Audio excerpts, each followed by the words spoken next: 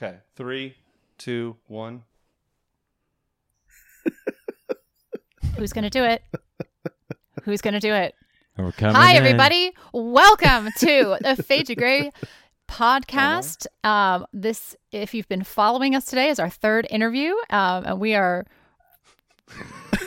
really excited to be here. I'm not sure what's going on. Are you doing the intro, I'm taking baby? over. Apparently. Are we doing music first? I mean, I thought we were. I was listening. I was waiting for music. I thought we were going to do our intro music. you're gonna like we do on every give live Seth a episode. complete connection. That's He not how said we he do things. He That's not how we said do he didn't things. want to do it. You're listening to the Fade to Gray Network. We invite people of all backgrounds to share their stories. Through nuanced conversations And forward thinking. and not taking ourselves too seriously. Everyone's story matters. Every voice is important. Life is polarizing But not everything is black and white. come join us. as we fade to gray.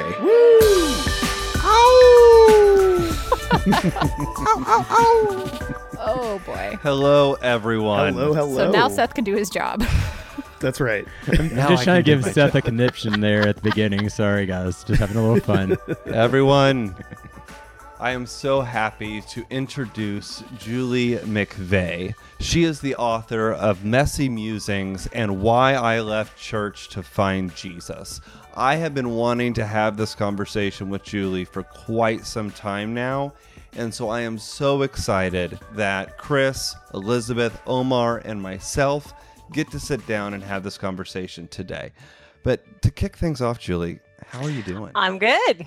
I'm good now after chatting with you all for a few minutes. And you've made me more relaxed in this kind of situation. I'm good. We Glad have to be that here. effect on people. It's like around the holidays and you get around your family and you have like the cousins that like to fight and pick on each other and you just kind of like sit back and like, okay, I can probably say about anything right now and no one's going to be shocked. So. Right, exactly. I'm glad to be here. Thanks for having me. Thanks for inviting me. Super stoked that you're here. I was, immediately caught by the names of the books that you've put out there. So Leaving the Church to Find Jesus. That's a pretty controversial title. And I'm really looking forward to getting to know a little bit more about that. But, here at Fade to Gray, we like to start out at the beginning. So how in the world did you get caught up in the messiness that is the Christian faith? Good question. I didn't think it was messy when I got caught up into it, of course. I guess actually, my story might be a little bit different than some. I did not grow up in a religious home or spiritual home. My mom did. She grew up Catholic. My dad, I guess he was a Presbyterian, I guess you would say. He was going to the Presbyterian church when we were kids. But they didn't really talk about the Bible. They didn't really take us to church very often. I was, so young, I didn't glimpse anything in the Catholic Church or the Presbyterian Church about Jesus. I had no idea really who Jesus was until I was 16. And that was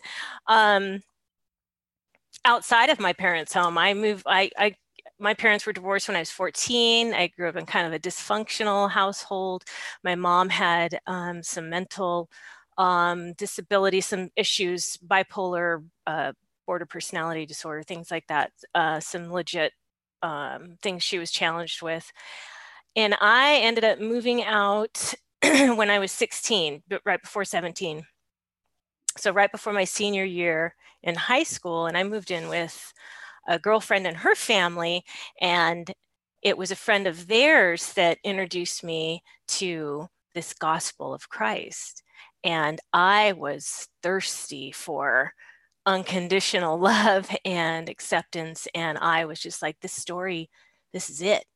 I love this Jesus. Take me to your church. So she took me to her church. She was a few years older. I think she was like 23, I want to say. So I'm like 16. I go to this church, and it was my first real, I guess, I was getting it. So I understood the gospel of Christ now, and then I'm hearing the message but it was a charismatic church, like a fiercely charismatic church, everyone speaking in tongues. And I'm like, what is all this language? What are these? I didn't understand, you know, it was not intelligible kinds of words they were saying. And then people were going down the aisle, going up to the front and being healed in the name of Jesus. And they would fall down and they would be spastic. And I thought, what is this? I did not feel comfortable with it. It kind of freaked me out.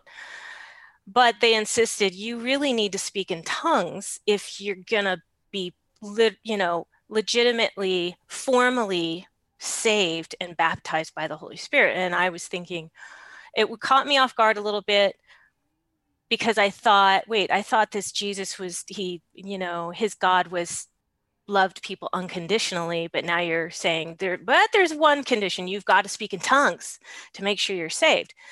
Well, I wanted it. I wanted what these people had. I wanted this community. I wanted this love, this acceptance. So they said, okay, because I couldn't get it. I'm like, I don't even know it. What is this? They said, we'll take you on a retreat and we'll pray over you and you'll get to know everyone a little bit better. And we're going to teach you how to speak in tongues. It's going to happen. I'm like, okay. And I did. I went on this beautiful retreat and it was lovely. It was beautiful. And in prayer time, they were praying over me and they had said, look, it's just sort of like the way they made it sound like was you just have to kind of hum these words, nonsensical words, and just let it come out. Don't try, just let it come out. Well, as a sort of songwriter and growing up, just writing lyrics and writing melodies in my head, I would hum a lot. So it kind of made sense to me. I thought, I could do this. Okay. Yeah, I know what that would sound like. So I just started doing that. And they were so excited that I was finally saved. That I was finally baptized. Oh, man. Was this an Assemblies of God church then? Because it sounds like you're describing Assemblies of God to the T. Oh, say that again. A God church? No, Assemblies of God church. I'm sorry. No, I don't know. Denomination. It almost seems like that's.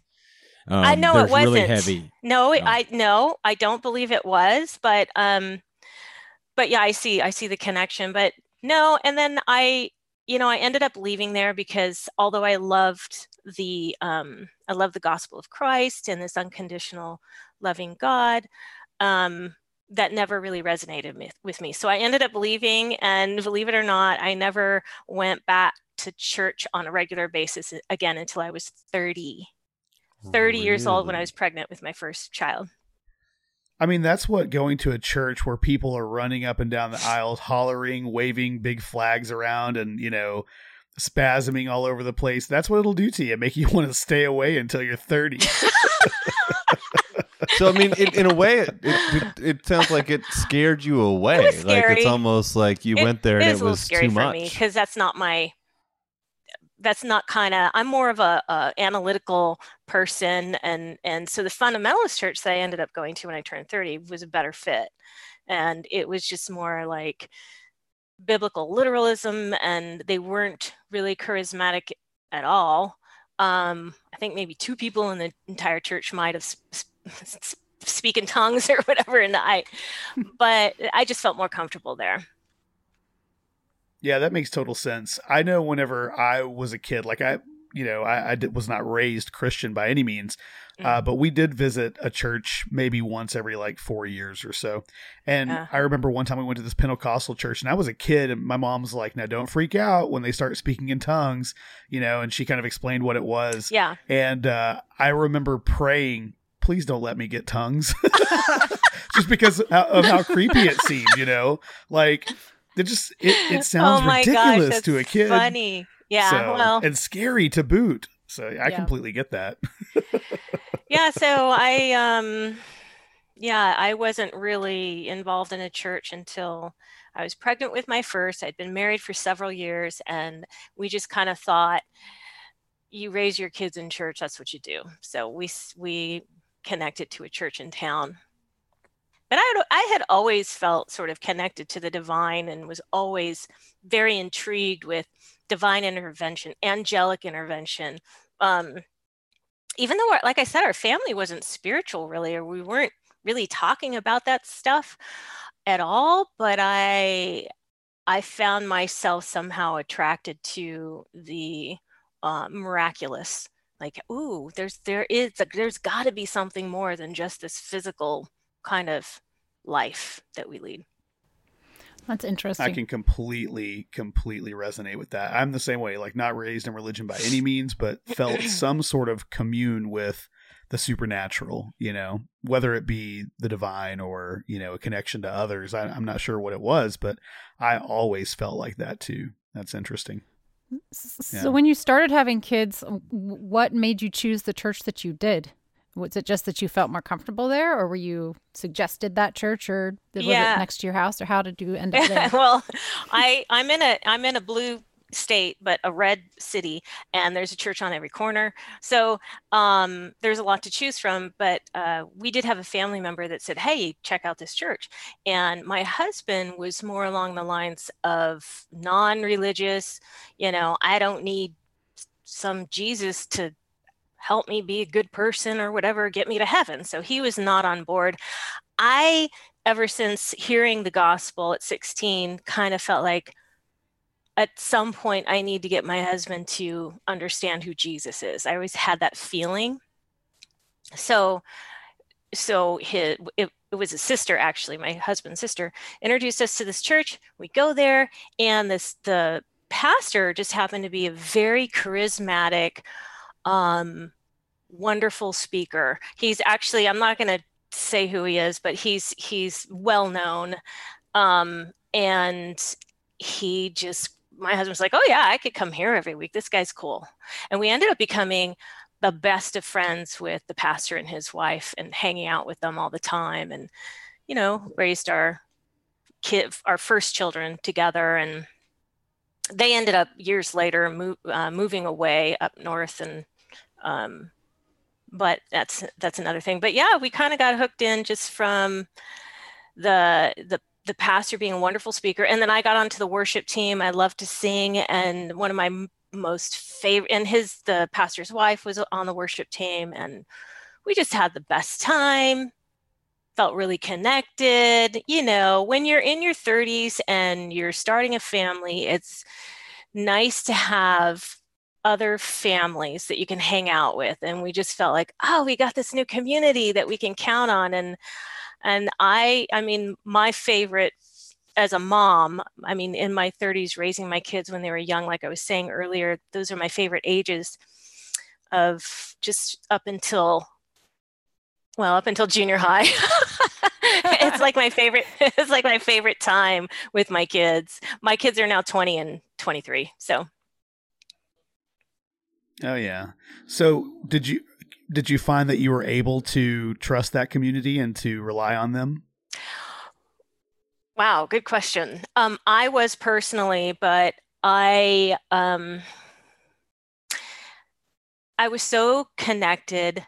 I was so I bought into everything. I trusted the pastor. I trusted the elders, the teaching, and so what they said about the Bible, and they were biblical literalists, I just thought, okay, they're the authority figures. I have to trust them.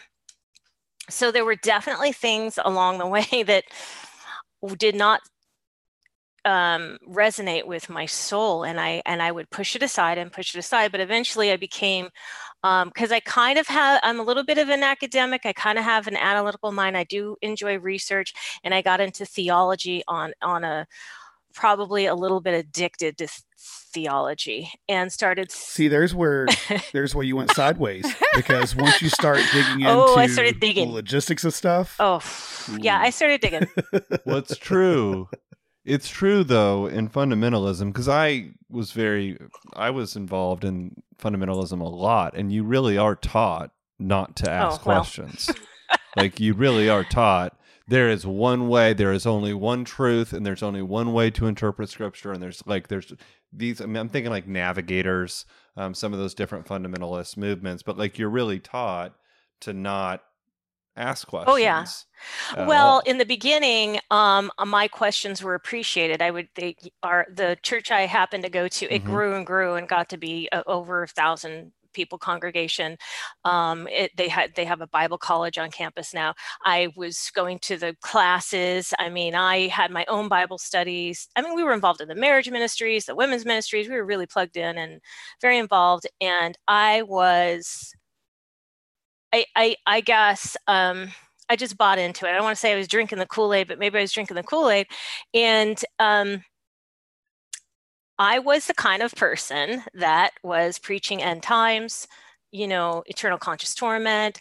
I was very worried about my family and friends. We'd go to bed at night. My husband's, he's a different kind of personality, a different kind of thinker, and he'd sleep like a baby. And I'd be up at night and go out into the living room and bawl my eyes out because I thought, if you really believe in hell, and especially eternal conscious torment or even annihilationism, you're gonna suffer internally if you really buy into this stuff. And I did buy into it. But then when as my children started growing and I started teaching this stuff to them, at one point, my youngest started having nightmares about going to hell. And so he would say, in Sunday school, and they're teaching that, you have to accept Jesus into your heart. And I don't know what that means. I don't think I have accepted into my heart because I don't know what that feels like. They're talking about what it feels like. I don't have any of those feelings. And he's crying. And then in those moments, I thought, what the hell am I doing to my child? It's like child abuse. What am I doing? So that, along with it, didn't resonate with me in the first place. So becoming a parent really kind of solidified my the direction I was going. So I started researching eternal conscious torment. For me, that was easily deconstructed and easily like, oh, okay, the Bible doesn't teach eternal conscious torment. Why is our church teaching that? I didn't understand that. So I started thinking, well, annihilationism, that's a little more merciful. Maybe I can buy into that. But eventually that I couldn't buy into that any longer. It's like, what parent's going to annihilate their kid? Oh, you didn't come to all the right conclusions about God. So puff, or you didn't say the sinner's prayer. So you're not redeemable. That didn't make sense to me. So I became a hopeful universalist after a while. And then, as you were saying, Chris, did I feel like the church, was the community there for me? And yes, they were definitely there for me. But, for example, one of the earliest not good memories I had was my sister and her husband started going to the church. And I write about this in the book a little bit. I don't get too deep into it because I don't want to give it a lot of details, but my sister and her husband were having some marital issues. And so they went to counseling at the church because, of course, you have to go to church counseling. You can't trust the professional therapists out there, secular professionals. That's right. Yeah. They don't have the word. Christian counseling. There's really only one type of counseling, and it's Christian counseling. All the Holy other Spirit. stuff is secular. And the counseling really was, if your husband repents, you take him back. If you can't prove that he was unfaithful to you, sexually unfaithful, then you can't divorce him without being in sin. So what happened was her husband continued to lose her trust over and over, and she ended up divorcing him. And ultimately the church pushed her out of the church and ended up giving him a job at the church. Grief. And yet par for the course. And as the sister, I stayed because I thought, well, this was early on. Because I trusted the pastor, I trusted the teaching. I thought this must be what the Bible teaches. I guess I don't like it, I don't understand it, but I'm gonna hold on to Jesus. I thought holding on to their interpretation of the Bible meant holding on to Jesus at that time. Well, Jesus is the word, right? Yeah. So. And then this happened a couple of times where the church, they would bring the sinner up on stage and say, hey, we need to pray for, this is what they've done, and we need to pray for them, we need to take them out of ministry. And I always thought, as a member of this 1,000+ congregation, this sounds like gossiping, and didn't seem right to me. It happened again with another couple, another close friend. It's like the walk of shame. Yeah. More than anything, yeah. It's all shaming is all it is, a public shaming. So so that was didn't sit right with me. So I ended up researching divorce and remarriage, and what, about the debates of the day in Jesus's day. What was he really talking about when the leaders were coming up and saying, what do you think about divorce and remarriage? And he's answering them. And that's where our church took these scriptures and made their decisions based on these scriptures. But it ended up that I learned there's other ways of interpreting this stuff, that we don't have to be kicking out the, women or men that have legitimate reasons for divorcing, and you push them out of the church as if they're the sinner in the situation. Yeah, that's rough. Yeah, and you mentioning earlier that you were more logistic minded, or someone who's a bit of an academic, I can see how that cognitive dissonance of, well, this woman didn't do anything wrong, her husband did all the stuff wrong, yet he's getting a job. Like, how do you reconcile that? I wasn't able to. It was very difficult. Precisely. All those things all these little things sort of built up over time, started eating away at me. And that's why, well, it did get me to research more and to dig into the scriptures to figure out, well, how did the pastor and the elders come to this conclusion? Because it doesn't make sense to me. And after looking through the scriptures, I could see on the surface why they would come to those conclusions. Oh, okay, this is why they say this. But when you dig deeper and you research some other, you get some books that, that have professionals, scholars, they might have a little bit of a different view on this. And it kind of opens your eyes to, oh, okay, so there's other ways of looking at this. We don't have to be so strict on booting people from the church, that they're really the ones that you're supposed to be embracing and healing. It was very difficult. So which one of the books did you say this area was? You mentioned I wrote this in the book, but you have 2 books. So which book was this time of your life written? Why I Left Church to Find Jesus is my story of sort of deconstruction. And it's sort of deconstructing. It was a combination of deconstructing doctrines and then also being pushed out of the church. What happened was you opened your mouth, didn't you? Chris, you got it.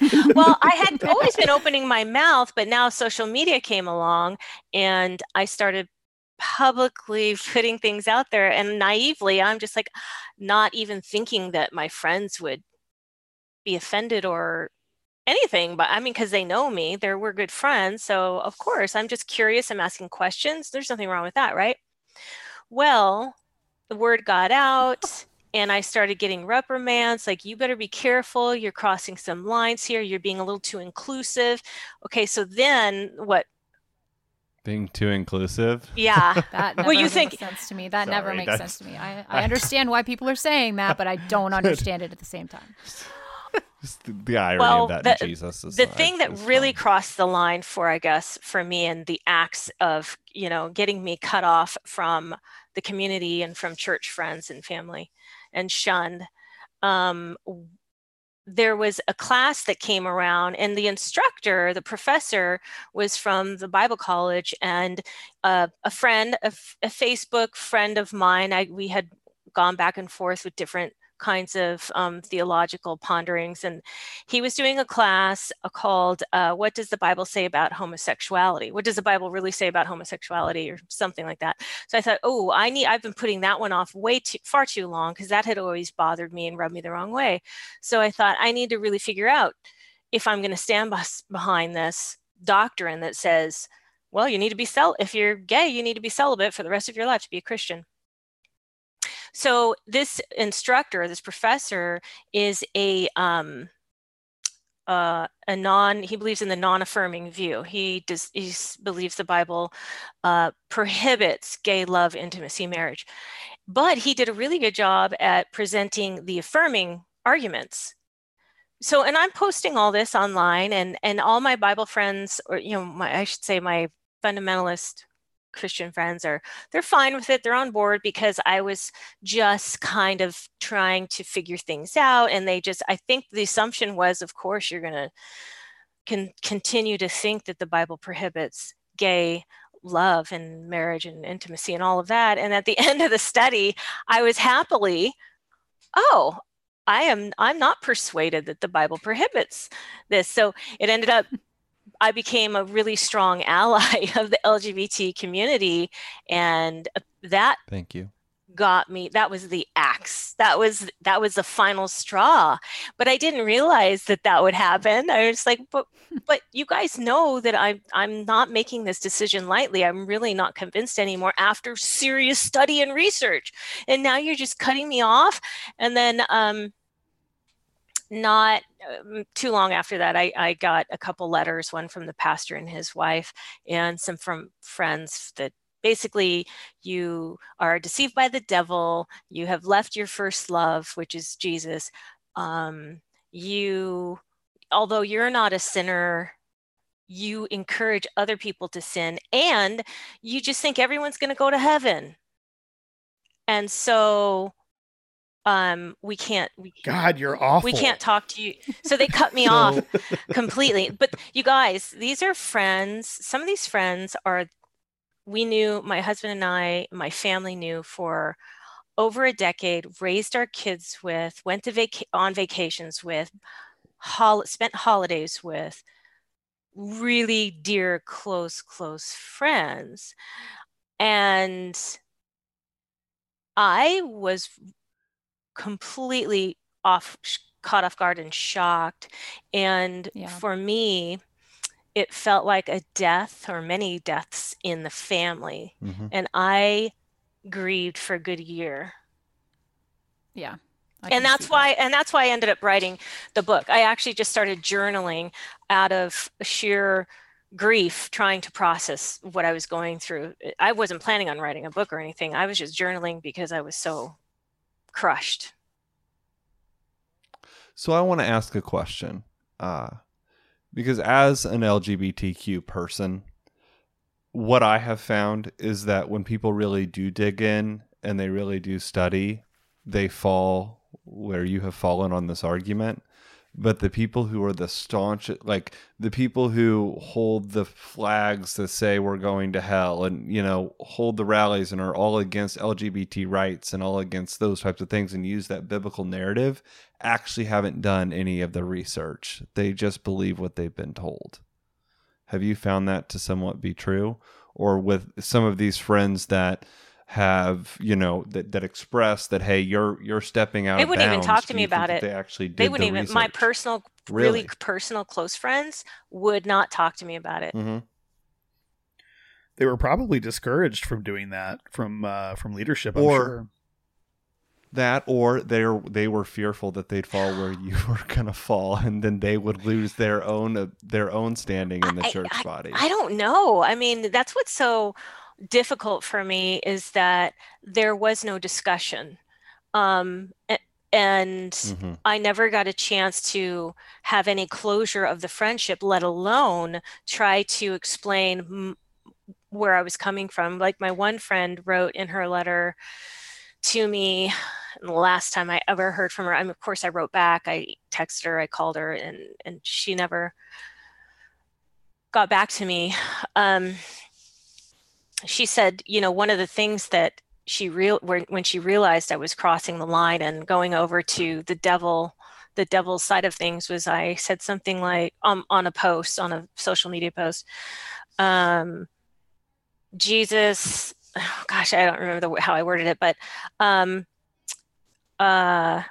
Jesus, not every path may, I don't remember now, but not every path may lead to Jesus or God, but God will travel any path or Jesus will travel any path to find you. And so she was like, you're just saying that, any religion, anybody from any religion can have Jesus and go to heaven.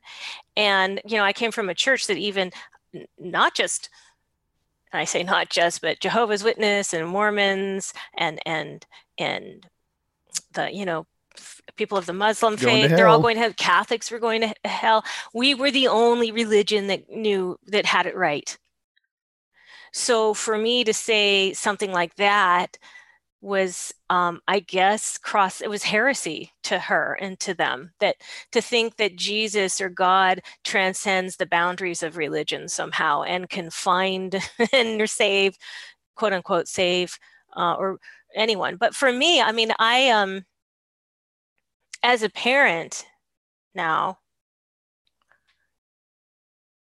you realize that there is nothing your child can do that you wouldn't travel to the ends of the earth back for eternity and back to bring them to restoration and wholeness and healing and abundance. You want, as a parent, you'd give your life up for them and you would never stop. You'd never give up on your child to make sure that they're whole. And then I thought, well, how is God? I'm not better than God. So that kind of was in my thinking, like God's much greater and he's infinitely wise and infinitely loving and infinitely merciful. And so why would we even question that God would give up on any human? So that's kind of where my thinking was and where I was headed. It's a beautiful thought, though. I mean, and to be reprimanded for that. I mean, I'm sorry that happened to you, Julie. I feel like it's clearly a fear response, a fear mechanism that your friend, that we've been programmed, I should say we, as Christians, like most of that organization, a lot of that stuff is based on fear, the heaven, the hell, once that starts breaking down, like it did for you, then like that, I tell a joke with Elizabeth, like religion never stuck with me because I just didn't have enough fear. Like once I received that grace message and they started teaching me to love myself and actually started doing that, all the other stuff started like not being able to stick as well. And it seems like to have that happen, I'm so sorry. And it's familiar for all of us, but I don't feel like I want to say, you did nothing wrong. And it takes a lot of like boldness knowing that like, you're going to be misunderstood, to put yourself out there, I guess, like that. I mean, what you were doing wasn't to attack anybody else. In fact, you were basically saying like, it's an act of love. It's like, why exploring the idea, like, why can't Jesus be something more? And so, yeah, I'm just sorry that happened to you, but it's not, unfortunately, not an unfamiliar story. And yeah, I mean, guys, if you think about it, these were our not just my friends, but my husband's friends and my kids. Yeah. And so it's a strain on the marriage. It's a strain on, like, the kids are like, what are you doing, Mom? Why are you alienating these people? Like, it was my doing kind of a thing. And that's one of the reasons I put the book together. I was journaling, and then eventually I thought, you know what, I'm going to put this together and make a book for my kids specifically because they knew me as the Bible mom. I was the fundamentalist Bible thumper Christian mom. So I wanted them to know what happened. And then I thought, what the hell, I'll just make it public and see what happens. And now, of course, people come out of the woodworks because some people can't talk about this. They don't have the luxury for various reasons to be able to speak openly and freely. And so, it's been very touching and very healing for me. Just writing it was healing just personally on a personal level, but then to be able to kind of touch other people, that's been really amazing. And then the Messy Musings book, that's just because like I like to write poetry and various musings. So I thought, since I knew how to put a book together. Why not do that too? So it's kind of just a thing I did. But yeah, it was the grieving. It was one of the most difficult things I've ever had to experience. Let's just say I struggled a lot, you know, and what was the timeline? Like what year would have been that you would have been, I guess, kicked out? And well, not surprisingly, this all came to a head at the end of 2016. Yeah. Okay. I think that did for a lot of people. Yeah. Because it made us really look at like what we're a part of. Yes. So I started being vocal about that as well. And got me in trouble. But I was just totally disillusioned. Like, how are you guys supporting this candidate? I am blown away. And I was really just baffled, completely baffled. I'm more baffled now. Just to say. The fact like, what happens when everybody close. Like talking about faith and religion and like seeing this, like what happens when everybody who's praying so hard that for the president and their president is Biden, like what do you say to that? I just want to know like what's the next step in reconciliation? Did you lose, or did God hear your prayers? Are you going to accept that this is your president? Like how does that even happen, or just people actually finally admit that like it's all bullshit? I mean, if like prayer doesn't work, how does the church go from being the moral high ground of sexual purity to, hey, I'm gonna worship this guy that grabs him by the pussy? Yeah, that was one of the main things I immediately put out on my social media, like, hello, you guys, you realize he said, this is who this person is. And I just got so much pushback and I was confused. I was really quite confused. And I thought, I'm just going in a direction that's different, I guess, than a lot of my Christian friends, so. And it's funny, they act like we're doing something to them. And it's like, I just don't agree anymore. Like, I wasn't like. Yeah. So, I mean, it hurt. Of course, the loss of friendships was devastating. The being called a heretic and stuff by more acquaintances and whatnot kind of hurt my feelings for a long time, and fear like, oh my gosh, what if they're right and I'm wrong? And now I'm completely like, I'm a heretic. Cool. Yeah. Okay. So is Jesus. So you're in good company. I have zero fear. I used to have a lot of fear as a Christian fundamentalist, a lot of fear mostly for everybody else, but just, I mean, you can't help but have a little bit of fear for yourself, because if God can so easily just destroy your child, how do you know you're going to be right with him or whatever? There's always that. But yeah, I'm completely, now I'm really super open. I like too open, I guess, for some people. Like wherever anyone is on their journey, their spiritual evolution is great with me. I'm curious. I want to know about your spiritual evolution, especially your experiences that you've had. That's the second time I've heard that in a week now, and I don't think I've ever heard spiritual evolution used before. And it's the second time in a week. So really, I'm just curious. Yeah, where'd you pick that up from? I'm just curious. It's internally. I mean, awesome. I've always felt like really I was on a spiritual evolution. I mean, I've heard of the deconstruction, reconstruction concept. Only since I've been quote unquote deconstructing. I had never known that people deconstruct from religion until I started doing it. And right. I was pleasantly pleased, because I thought I was alone. I felt quite alone when I was going through this, and then to realize when I started sharing more, and then people come out of the woodworks, I'm like, oh, I'm not alone. There's people exactly like me. Thank God. But yeah, the spiritual evolution, I kind of feel like that's always been internally. I've just assumed that that's what we do. And I do still feel, I mean, my friends, and then I would read on some posts, well, you're going to become an atheist if you give up, fundamental Christianity or biblical literalism, or if you don't believe the Bible is inerrant in the Word of God anymore, then you're going to become an atheist. And I kind of was like, really? Does that? And I did see that happening to people. Some people would become atheists. Some people in this process that they're going through, they're agnostic or atheist. And yeah, I'm not. I don't know. I still have this, I guess, faith if you call it that. But I've had faith since my earliest memories of having faith in the divine is 4 or 5 years old, and that hasn't changed. Would you call that a faith that Jesus is the one way to heaven anymore? I know you said you're a universalist earlier, but you said that Jesus doesn't mind taking any path. Would you still say that Jesus is the savior? The Jesus is the savior concept, in my opinion, relates to, specifically, historically speaking, something that happened in the day of Jesus, what was relating to the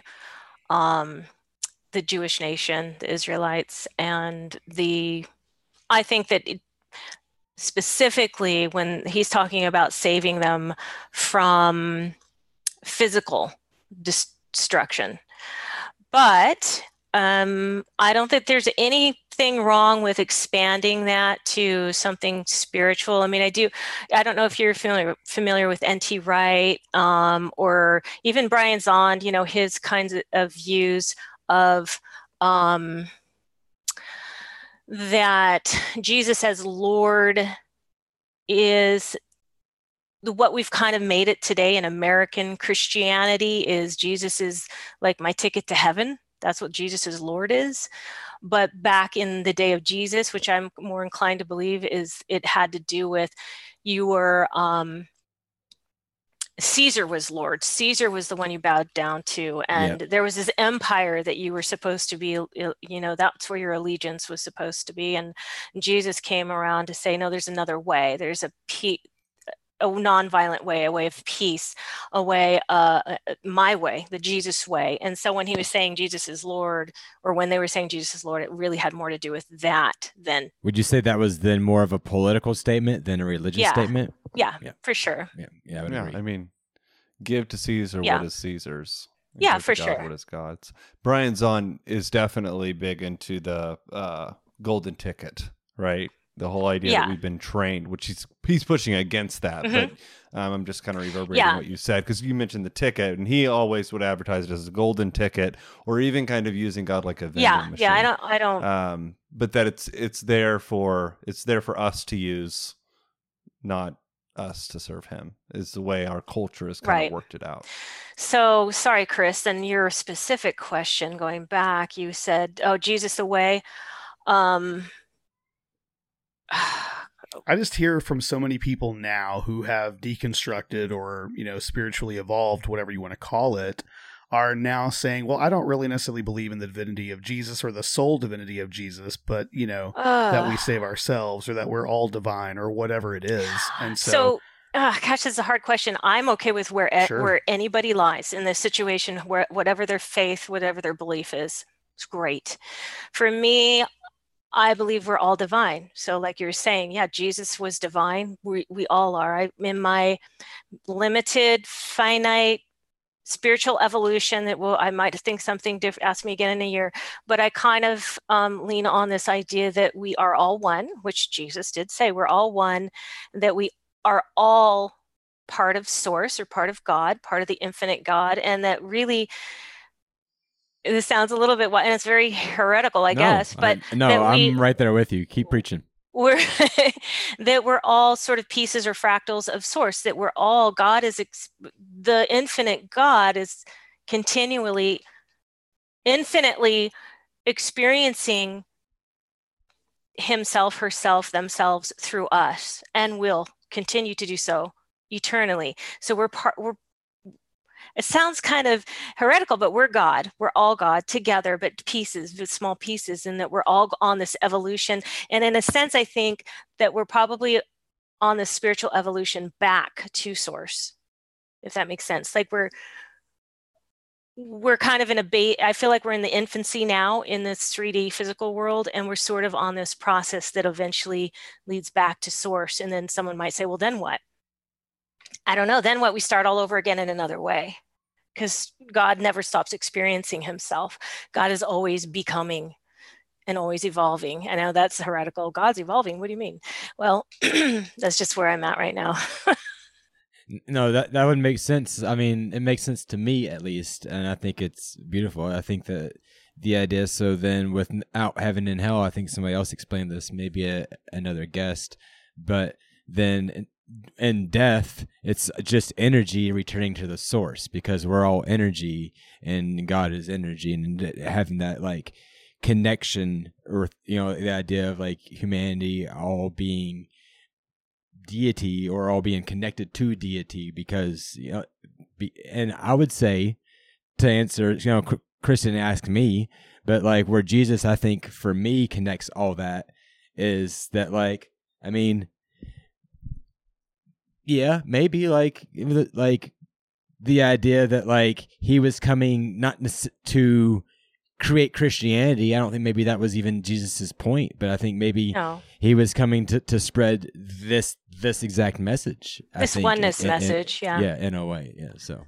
Yeah, I mean, and I don't know. I mean, I have a lot of questions still about the Bible itself. I suspect that Jesus just happened to be much more in touch with oneness and true reality, and that we all have that same potential within us. I don't see how that's heretical when it's pretty much, red letters in the Bible. So Right. So yeah, I mean, I'm continue to be more and more of a heretic in many ways, more and more inclusive. I'm fully inclusive with my theology, if you will, because we're all in a spiritual journey and we're all going to get there. And I know a lot of people don't like that. Some people don't like, what do you mean we're all going to get there? What about the worst of the worst? Well, they have a longer way maybe than you, but they're going to get there at some point, because we don't, in my view, 80 years, that's it. And then you got to figure it all out and you're going to go one destiny or another. No, that doesn't make sense to me. It doesn't resonate with me. So yeah, one of the things that I started doing was getting involved in his meditation. Like when I was younger, like, I don't know about you guys, but in my teen years, in my early 20s, I was very fascinated, like I was saying, with the divine and angelic intervention. I was also fascinated with psychics, with mediumship, with this otherworldly spiritual thing that I felt like I intuitively knew lived side by side with us. Like there's the physical. We need to get you on Ask PK. Ask PK? Yeah. Yeah. Yeah, I've always been fascinated with that kind of thing too. I've had a hard time dropping that whole idea since dropping Christianity. Like, so deconstructing has allowed me to once again be open to all of that, which has been really nice, to not feel the fear, like, because when you're, well, at least in my church, it was like, no, you can't listen to mediums and you can't go to psychics, and that's evil and that's demonic. And I knew people with these a couple people with these psychic abilities, and the church would tell them, no, that's of the devil. And they had seen their loved ones, their dead loved ones, and it's like, well, but they had a beautiful experience. And you're saying that that's just, oh yeah, because the devil, Satan, is like an angel of light and he tricks you. And it's like, oh my gosh. Oh. So I'm glad that I'm open to all of that now, and started meditating more than a year ago, got into meditation and got into, researching, energy bodies and astral projection and lucid dreaming and out-of-body experiences, of course, and near-death experiences. I'd always been interested in those, but looking into out-of-body experiences, and I don't know if you guys all look into that stuff now, since you have permission. In your research, yeah, right. In your research, what do you use? What do you research? What are you using for that research? I mean, do you have books? Do you have podcasts? Like, what are you using to for which stuff up? Oh, for like. Your astral, all the things you just said, that list you just said.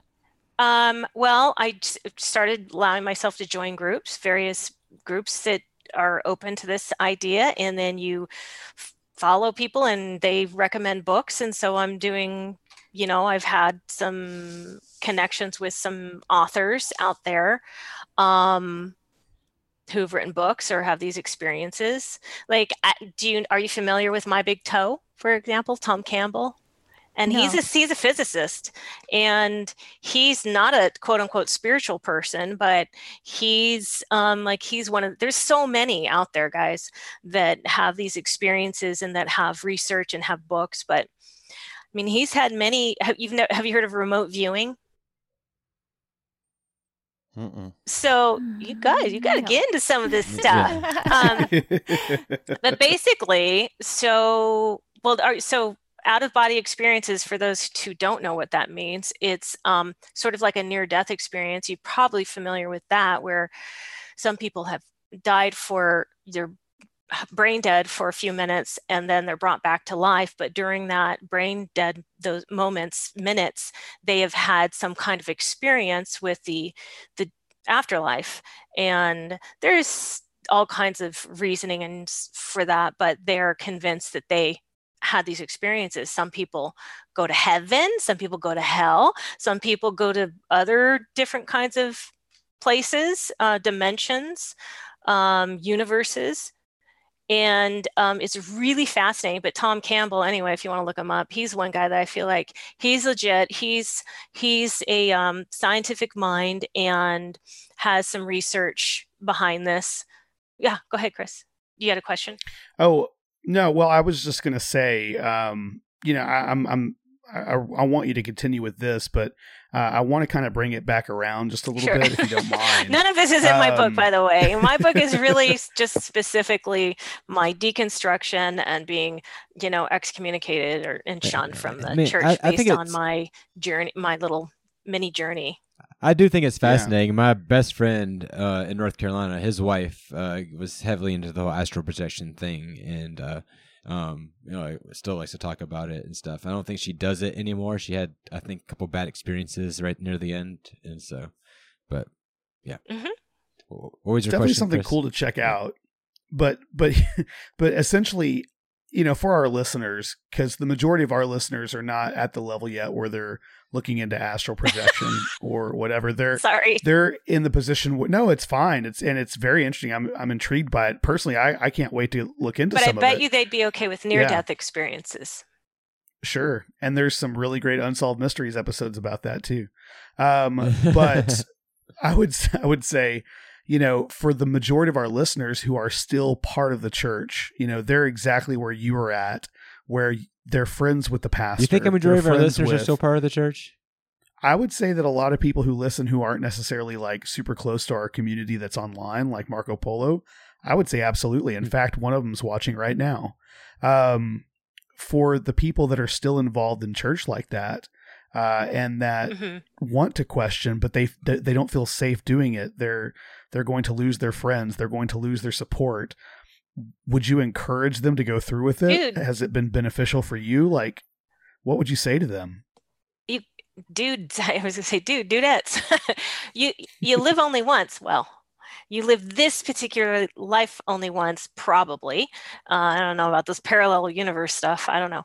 But I mean, that's another thing that you can be open to is reincarnation once you kind of start exploring. But this is it. If you are on a spiritual evolution, ask questions, push forward. Do you want to live, like, let's just say reincarnation is real. You want to have to go through this kind of similar life again? Or do you want to go to the next level? Level up, man. Come on, push forward. Open your mind and your spiritual experiences.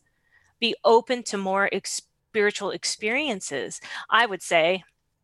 I mean, it sucks when you lose. It's hard because this is your community, and I get it. It's really hard, especially if financially you're dependent on it, because that's a whole other situation with ministers, pastors giving up their financial status. Yep. There's so much more out there. We're just barely scratching the surface. Speaking of opening your mind, though, to spiritual experiences, have you ever done mushrooms? I haven't, personally. I know people that have. And say it's pretty much about to be legal out there in California. It's pretty close. Yeah. Like not a far drive. Oh, no. And you know what? There are people that do it not just recreationally. That we have people out here who do it. Yes.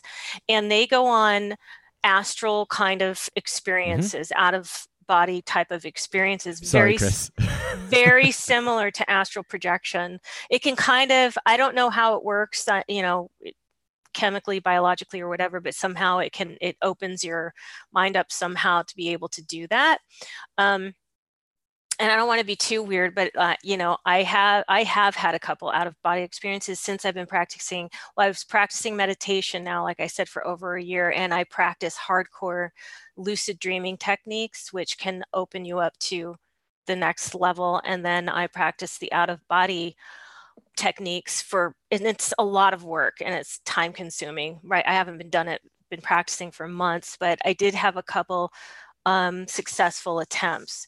And it is not, well, I didn't go to any, in some of these groups I'm in, I mean, they're going to, I know it sounds wacky and stuff, guys, but to some people, it sounds wacky to my husband. So they go to other universes and other dimensions. And like with Tom Campbell and My Big Toe, he in his understanding, his theory, My Big Toe is the theory of everything,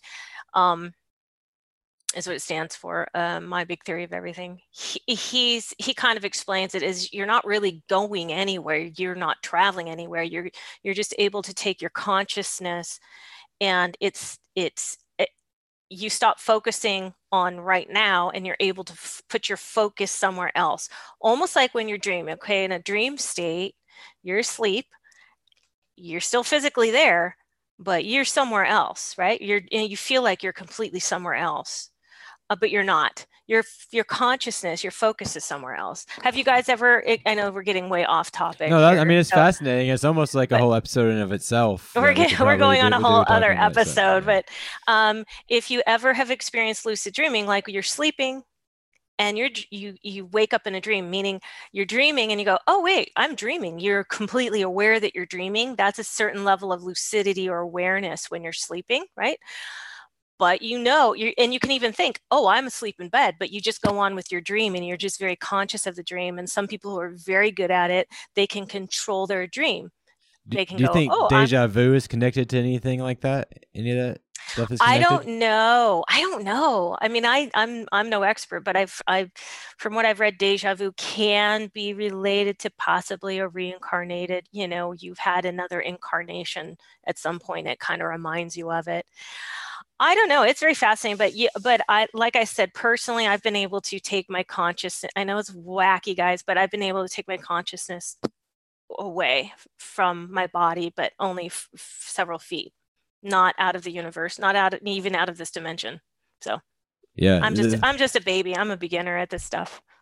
Like, I would almost question, that's why I questioned the deja vu thing, and we can get back on track or wherever we're doing. I know we'll pretty much probably have to wrap soon. Sorry, Chris. Are we making Chris uncomfortable? No? Okay. I don't think so. Not uncomfortable. He just doesn't believe in any of it. But I'm wondering with the whole deja vu thing too, because talking about like your consciousness leaving, is what if it isn't going into the future? Sort of a thing. And so then it's kind of like, there's like that quick connection. Well, I don't know. Tom Campbell, again, I go back to him because he's kind of the rational expert on this. And he would say you can't go into the future or into the past. Okay. Technically, you can't. You can go in the probable future, and you can go into look at the past, because it's all out there. He kind of will gives the analogy of sort of a computer database, and it's out there. It's somewhere for your consciousness if God is this ultimate source, so that has knowledge of everything, past, present, future, probable future, I'll say. Then if you're a part of that source, that God, technically then you would be able to, if you had the skills to do so, bring yourself and tap into that source. So you could go into the past and see the past clearly, or even see probable pasts and probable futures. I know we're getting a little bit out there, but It's very fascinating. I'm interested in it. I wish I had more time to dive into it. Well, I mean, I think we are a little bit out there, but this does show spiritual evolution. Oh, for sure. Right. And that you can go from being very fundamental to this next, I don't know what we call this, evolution. I mean, next I guess step. To this next evolution. Next step in your down the spiritual path. evolution. This next step. Go up this ladder. Keep taking the steps. Why not? Don't be afraid. Worst case scenario is you take a step and you're like, I can't buy into that. And you might go lateral and then go back down, take another step. It's okay. I don't think it's even really that far out there if you look at what's even happening in the natural right now with the internet. You look at like kind of what you're describing as a spiritual internet in a way. If you look at like all of us, if the energy being like we're all connected to some giant motherboard that like holds all the information, and it's like we as humans are already building something like that exists, that's just collecting all this information and it's all connected, and it's pretty much we're creating God in a way of our own form of it, but that's what we're creating.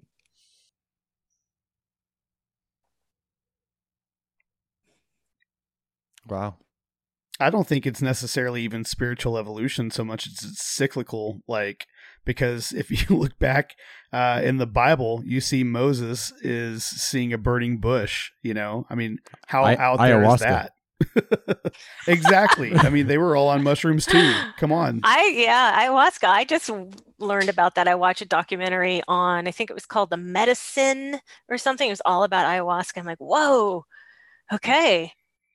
This is something I was telling my mom recently that I wouldn't mind, trying to take a trip on ayahuasca, just one. She's like, "Why would you want to do that?" And I'm like, "Dude, it'd be in awesome the right situation with people you trusted, somebody that could kind of walk you through it." I would do a lot of that stuff, especially some DMT.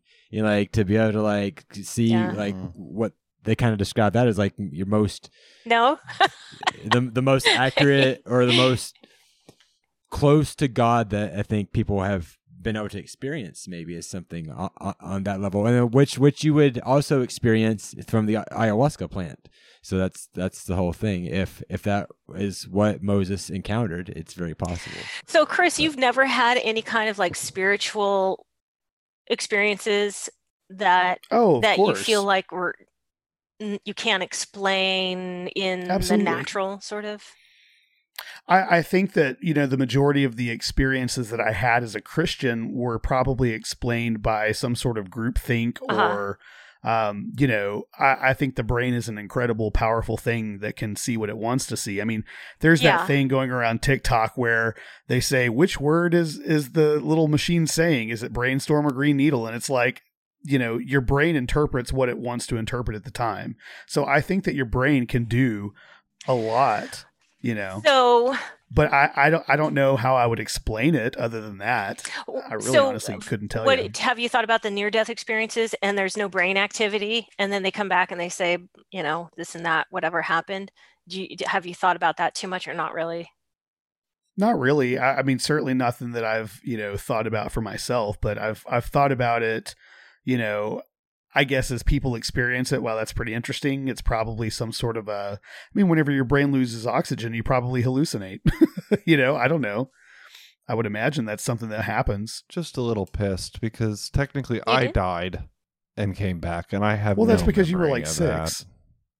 Well, still, but it would have been nice if I would have been able to recall something because I died on the table and they brought me back. So was that like a drowning? I wish God. Seth or... Omar drowned. That was me. A car wreck? I'm the one that died. I was in a coma for 6 days. He was in a coma. And nothing? No memories for either of you? No memories. In fact, I know nothing. When I came back, nothing. Like it cleared the hard drive. I had to start all over at age 6, pretty much. I know nothing. So yeah. Yeah, same. I mean, I was 2 years old, and so wasn't breathing for a while. But the whole story, my grandmother found me and was praying to Jesus, and so that started my whole trajectory. Wow. And Elizabeth and I have never died, so. Nope, not yet. I mean, I guess we died to ourselves under Christianity, but, here I am. Well, Julie, I mean, this has been really great. Honestly, I feel like the first half of the interview was really us just kind of getting to know your story, kind of like who you are. And then we've got into some really fascinating topics where I feel like we could branch off in lots of different directions. And it's going to be a part 2. For sure. So, yeah, I want to interview you again. I want this to be like an intro. So people can kind of get to know you. I feel like I don't know how you guys feel about your 20s, but my 20s was like learning to walk kind of a thing, and just figuring life out. In my 30s, during my fundamental Christianity days, there was a place for it. I don't regret it. I don't want to say it was a waste, because there was a need that was filled, during that time. Seth doesn't know anything about his 30s yet. Oh, well then, yeah. Sorry, guys. I'm a little on the older spectrum, but he's a baby. Don't let his forehead fool you. But I feel like almost like having this experience, this deconstruction and this excommunication from fundamentalism or the church has allowed me to, like I said before, be open to these other experiences, other realms, other possibilities. And I feel like it's kind of endless. The possibilities are endless. So I'm excited that my second half of life, I can sort of dive into that and learn things that I wasn't really allowed to learn in my first half of my life, I guess you would say. So, which is where our conversation was kind of going, that, which I'm so, like, before I was black and white and you got to fit into a box. And now I'm like, whatever, I'm going to hear it all and hear everybody's experience. It's a good place to be. I feel like for me, it's a good place to be. I 100% agree. I love where I'm at. And I say this all the time because I think it really rings true and resonates with me. But I just love the mystery of it all. Like, it's so cool. Like, I don't need to define anything, I can just experience it and enjoy it. And I don't need to be able to say, oh, well, this is who God is. This is what God wants from you. This is how you get to God. Mm-hmm. Like, it's none of my business. And if it were, then I would know without a shadow of a doubt. There would be no question if we were meant to know, So I'm cool with it. I'm cool with it. Yeah, I love it. It's great. Yeah. Wish we could talk for hours, guys. You guys are very interesting. Well, we can. Well, not now. We can. But... We should do it again. Yeah. Our kids are fighting downstairs. It's late. It's late. Go. Yeah. Yeah. But let's talk about this. Julie, so the two books are Messy Musings, which is poetry, and then the book that's got the awesome title that you've mentioned, Why I Left Church to Find Jesus. I'll tell you what, that's one hell of a title. I want to buy that book. So just because of the title, those well are done. Where else can they find? They're both on Amazon. Where can we buy them? Honestly, the Why I Left Church to Find Jesus is, you can read it in an hour. It's just a brief telling. Like I said, it's like journal entries. And I do put little pieces of artwork with each entry because I do love art and follow different people. And so I just, when a piece sort of resonated with me that I thought connected to an entry, I put it in my book. So they're on Amazon. And I do have a website called julieview.com. If you can check that, if you want to check that out, that's just some of my writings are up there. And then, of course, on Facebook, I have a page, same name, julieview.com. Right? I think that's what it is. Yeah, I went there right before we did this interview. That's exactly what it is. Let me see. Julie View, as in like enjoy the view. Yes. Right? Julie View. Yes, Julie View. Enjoy the view. Everybody has different views. I don't know. Yeah, that's what I ended up calling it. That's cool. Well, Julie, stick around for a minute before we, after we go off live. But I just, as a wrap up, thank you very much for your time. Everyone, please go and check out julieview.com. Check out the books that she has, the writings. And do you mind people following you on social media? Yeah, that's fine. What's your social media? Facebook and Instagram. I don't really put any stuff up. I mean, just private, personal stuff, like pictures. And if they just search up, and I even have a Twitter account, but I don't really. Yeah, it's Julie McVeigh. Yeah. Cool. Well, thank you very much. Thank you so much. Thanks, guys.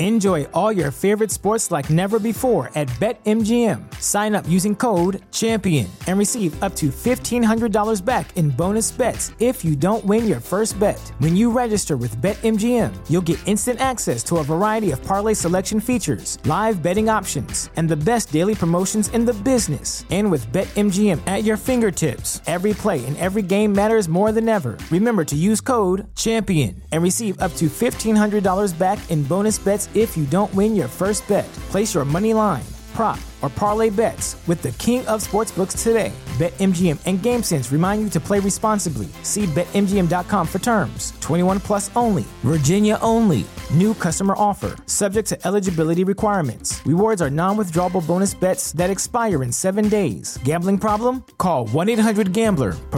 Promotional offer not available in Washington, D.C.